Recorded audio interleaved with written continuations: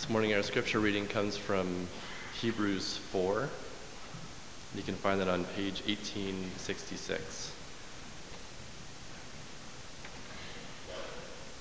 We're going to read Hebrews 4, 14 to 16.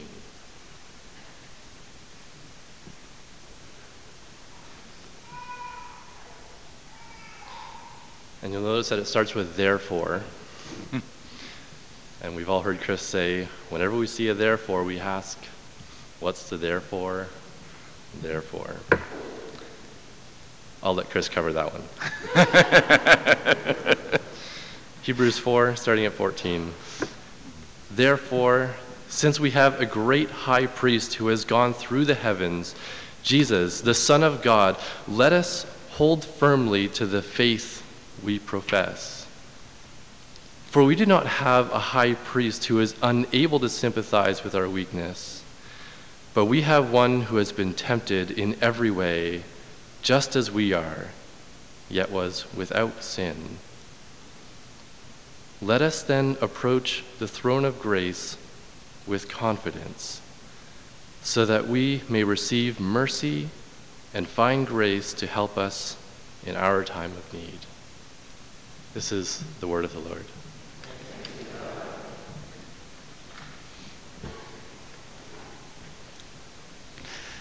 We'll get to the therefore in a minute. We're starting into a new series. It's a short series, 3 Sundays long, looking at Jesus as the high priest.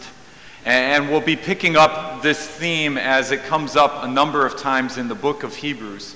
We're looking at this little snippet out of chapter 4 this week. We'll take a closer look at chapter 9 next week. And in that, the whole sacrificial system of the Old Testament people of God comes into view. And in that context, we'll dig more into what is the high priest and what was the high priest doing and what were these sacrifices. And then we'll look again at this idea of confidence that we're touching on this morning. And coming before God with confidence because Jesus has interceded for us. He has made atonement for our sins. And so this theme will shape us and form us as we move steadily closer through Lent towards Good Friday and Easter Sunday. This morning we're going to pay attention to this passage, but we'll spring around to a couple other things out of it. But I want to start first with a story that has helped me understand this text way better. I was in seminary, and I had a pastoral care and counseling class. And our professor, Ron Neidham, gave us an assignment. I want you to write a family systems paper. Has anyone ever had to do that? A family systems paper is where you're supposed to analyze your own family. Now, many of us do this on our own anyways, without an assignment. We know how everybody's relationships work and don't work, and we know the cousins we don't want to interact with. He made us dig into our whole family structure. Both sides of the family, know your grandparents, your uncles and aunts, your cousins, write this paper. So I had a conversation with my dad, had another one with my mom, wrote up this nice paper, turned it in, got it back a week later, a big fat F on it. With a note, Chris, come talk to me. Now, 1, I don't like failing papers. 2, I don't like professors telling me to come talk to them. It's never a good sign. And 3, especially when it's about your family. My first defensive response was, who does he think he is? I just told him about my family. How can you fail me on my knowledge of my family? Some of you may sympathize at that point. I walked in, I said, Chris, have a seat. Sit down. He says, before we start, I want to let you know, I was really good friends with your dad during college.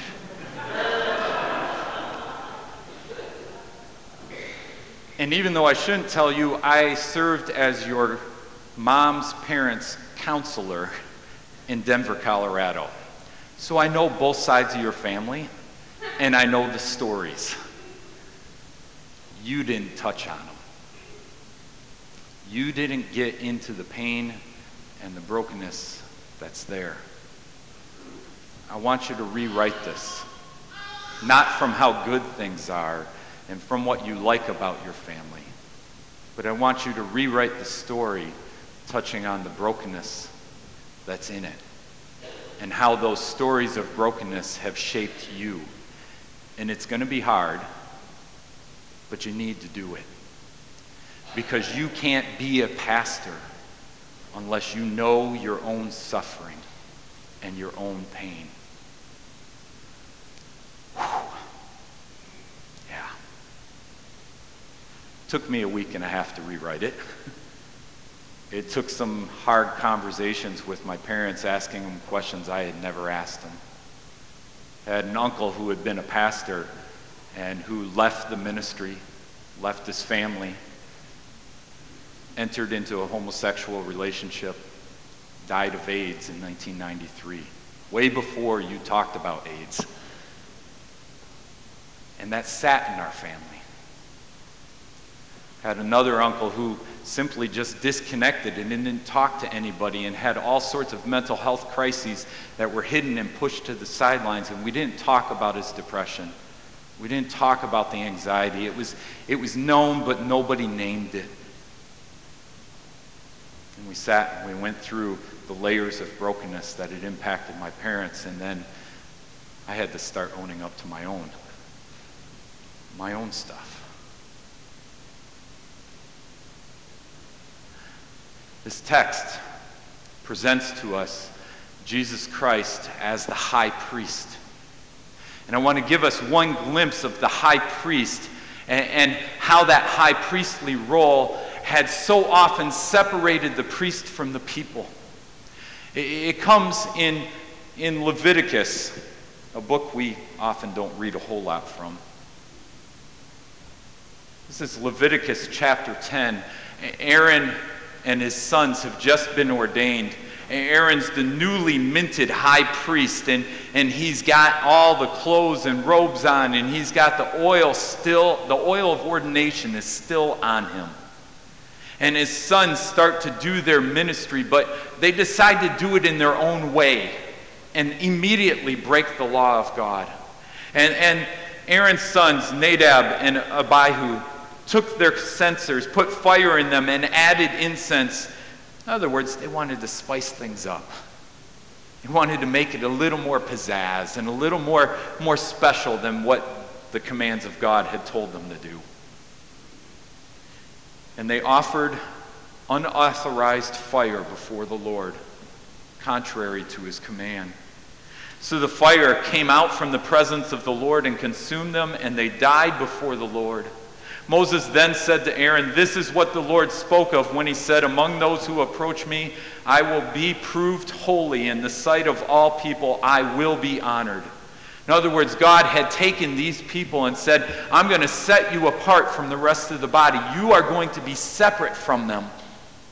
And you are going to be different and held to a different standard. And you will have to live holy before me in ways that other people aren't going to do. I'm going to demand more of you. And if you screw up, I'm going to hold you publicly accountable." His sons died. Aaron remained silent. Moses summoned Mishael and Elzaphan, sons of Aaron's uncle Uzziel, and said to them, "Come here, carry your cousins outside the camp, away from the front of the sanctuary." So they came and carried them, still in their tunics, still in all their priestly garb, carried them out from the center of the camp, outside the camp, as Moses ordered. Then Moses said to Aaron and his sons Eleazar and Ithamar, "Do not let your hair become unkempt, and do not tear your clothes, or you will die, and the Lord will be angry with the whole community, but your relatives, all the Israelites, may mourn for those the Lord has destroyed by fire. Do not leave the entrance to the tent of meeting, or you will die, because the Lord's anointing oil is on you." So they did as Moses said. Can you imagine? You are standing there and you watch your son die 2 of your sons die, and you are told, don't mourn. Don't grieve. This is you. You are to be the representative of God's holiness to everybody else. And because his holiness was exercised even against your children, you are not to grieve. In fact, this, he said, I want you to stand there, back, away from all the people. I want you to be removed and separate from them. Keep yourself kempt, well-groomed, no mourning. Go about the business of being the priest, interceding for God's people. You read the rest of the chapter, and they still go about doing the offerings. He's watched his son die, and he turns around and starts accepting people's sin offerings. I imagine he had to be thinking, how am I supposed to make it through this? How do I do this? I have to be separate. I have to be somber and solemn. Do you feel the distance? What a contrast then, isn't it?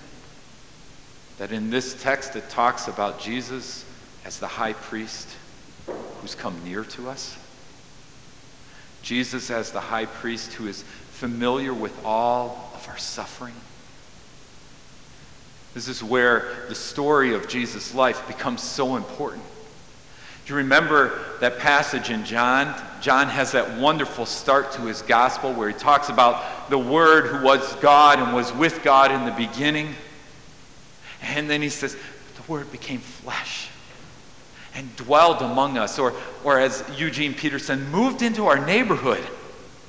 He got into our stories. The Greek said there he tented with us. He tabernacled with us. He entered into the center of our suffering, the place where we've experienced the most brokenness and emptiness, the place where our sins are on full display, the tabernacle. And he entered into the suffering and grieving. He entered there. If we go to the story of Jesus' life and we pay attention to that whole story, it wasn't just entering in. You see his priestly role in all sorts of places. He has this baptism story. Anybody remember that story of Jesus coming to be baptized?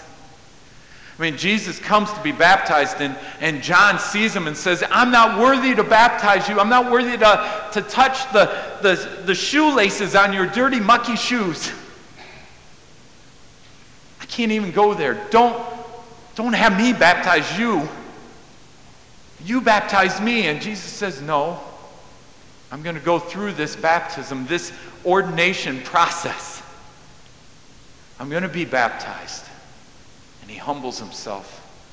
And in humbling himself, the first thing I would expect of Jesus has now been commissioned for this ministry. He's going to go out and start the ministry. What does he do? First thing is, he goes into a desert. And he's tempted. 40 days and 40 nights of fasting. And he's tempted. Do you hear that? Do you hear that high priestly role entering in? Jesus becoming familiar with our suffering, with our story. To be human, to be tempted by all sorts of sins. All sorts of things, to reject God, that temptation to run from God, to get as far away from that holiness of God as you can. Did you notice where he went? Out into the wilderness. Outside the camp. Where were Aaron's sons brought? Outside the camp, out into the desert, out into the place that's far from God's presence. Jesus, his first act of ministry, his first act of coming alongside us, is not to do some powerful sign of, I've got everything under my control. His first thing is to enter into the wilderness of our lives, to go to the place where death is, to go to that place that in the world understanding of God and his people in the tabernacle is as far from God's presence as you can get. It's a no man's land. And Jesus goes there. He enters into our story, into our brokenness. Sean pointed out the therefore. The therefore goes to another therefore, which goes to another therefore, which goes to another therefore, which goes to a since and a therefore, and you trace this back and you're all the way back into chapter 2. And I want to read the end of chapter 2 for you. Hebrews chapter 2 starts at verse 14. And this, again, is jumping into the middle of the story, so you're still not quite to the therefore. If you want to get to all the therefores, you got to start at the beginning of Hebrews and read the whole way through. But this one gives us a clue as to what chapter 4 is pointing to. Since the children have flesh and blood, that's us, since we, God's children, have flesh and blood, he, Jesus, shared in their humanity, so that by his death he might break the power of him, being the devil, who holds the power of death, that is, the devil, and free those who all their lives were held in slavery by their fear of death. For surely it is not angels he helps, but Abraham's descendants. For this reason he had to be made like them, fully human in every way, in order that he might become a merciful and faithful high priest in service to God, and that he might make atonement for the sins of the people, because he himself suffered when he was tempted. He is able to help those who are being tempted. Jesus entered into our suffering the same way we experience suffering and temptation. He entered into our story as fully as any one person can. He took on that suffering as his own, and he says, your story is going to be my story. Your temptations, my temptations. Your struggles and suffering, my struggles and suffering. So that when I kick the devil's butt, that's my translation of the passage. When I go after the devil, and I defeat the devil and the death he holds over you, I will be able to truly set you free. Because I've been there. I've been in the wilderness with you. You notice this passage said, we have a high priest who has ascended into heaven. Now I know this liturgically calendar is way out of order because Ascension Day doesn't happen till after Easter. But it's important for us to know in Lent that Jesus has ascended already. Romans 8, chapter 34, talks about the ascended Jesus and what he is doing right now. It says, who is there that condemns us? Who brings a charge against God's people? Who is it that condemns? No one. But Jesus Christ, who is seated at the right hand of God the Father, is interceding for us. Jesus, the one who suffered for us, who was in the wilderness with us, the one who took on our suffering as his own, the one who died the death we are experiencing, is now ascended and sitting right next to God the Father. And he knows our story. Just like Ron knew my family. Ron knew my dad and my dad's brokenness and my dad's stories. He knew my grandparents and my mom's family history. He knew me better than I knew myself at that point.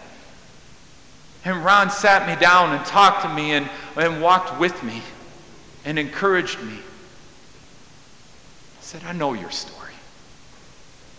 Let me help you enter into it. And Jesus, who's sitting at the right hand of God, our Father, is sitting there saying to God the Father, I know him. I know her. I was with her in the desert. I was with him in that wilderness. I was there. That's my story too, Dad. Daddy, have mercy upon them. Forgive them.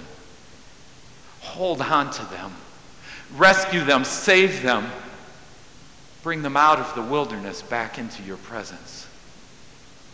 Jesus, who was with us, is now with the Father interceding for us.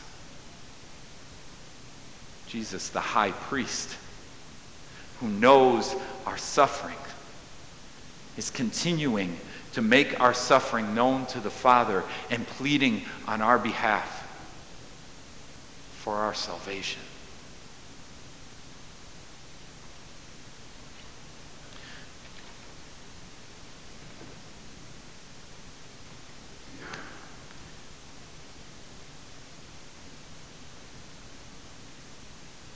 Chapter 5, right after this.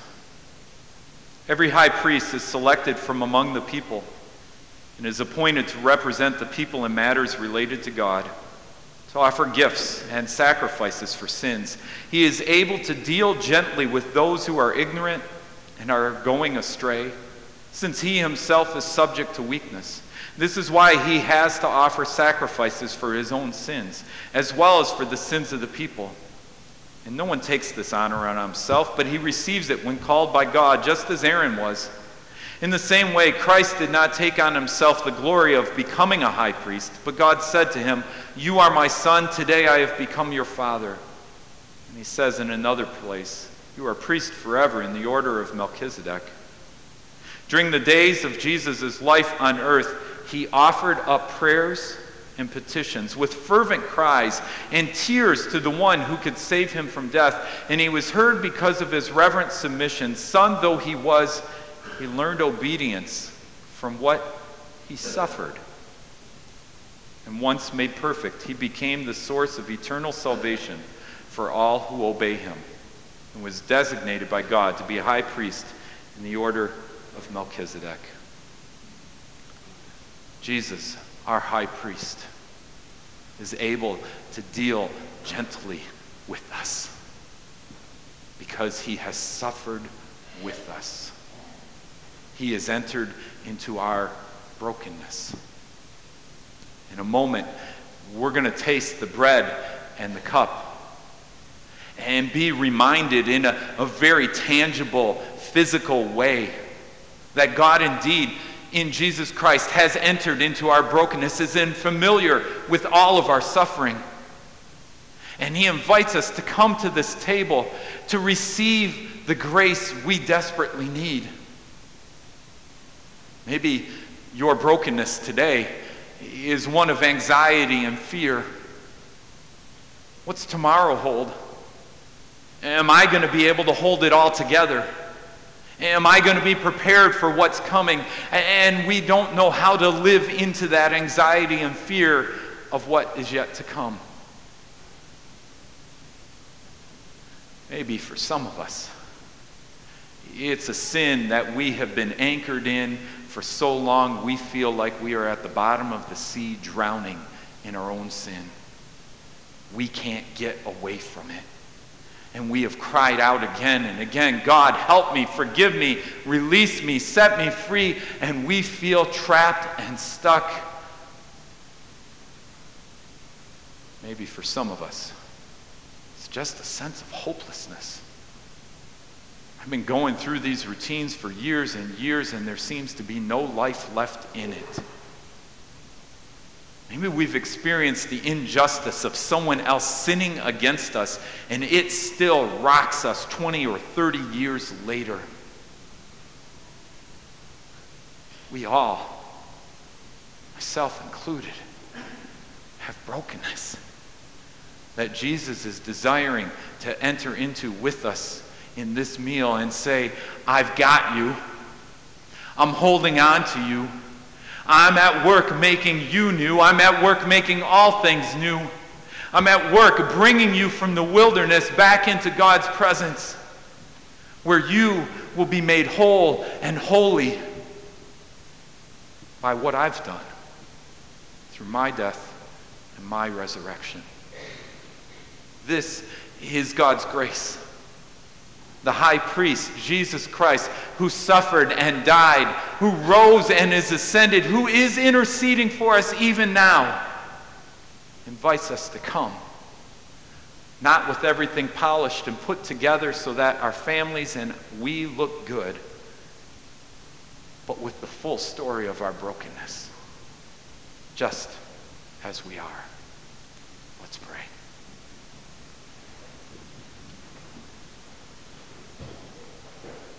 Jesus Christ, Son of David, have mercy upon us.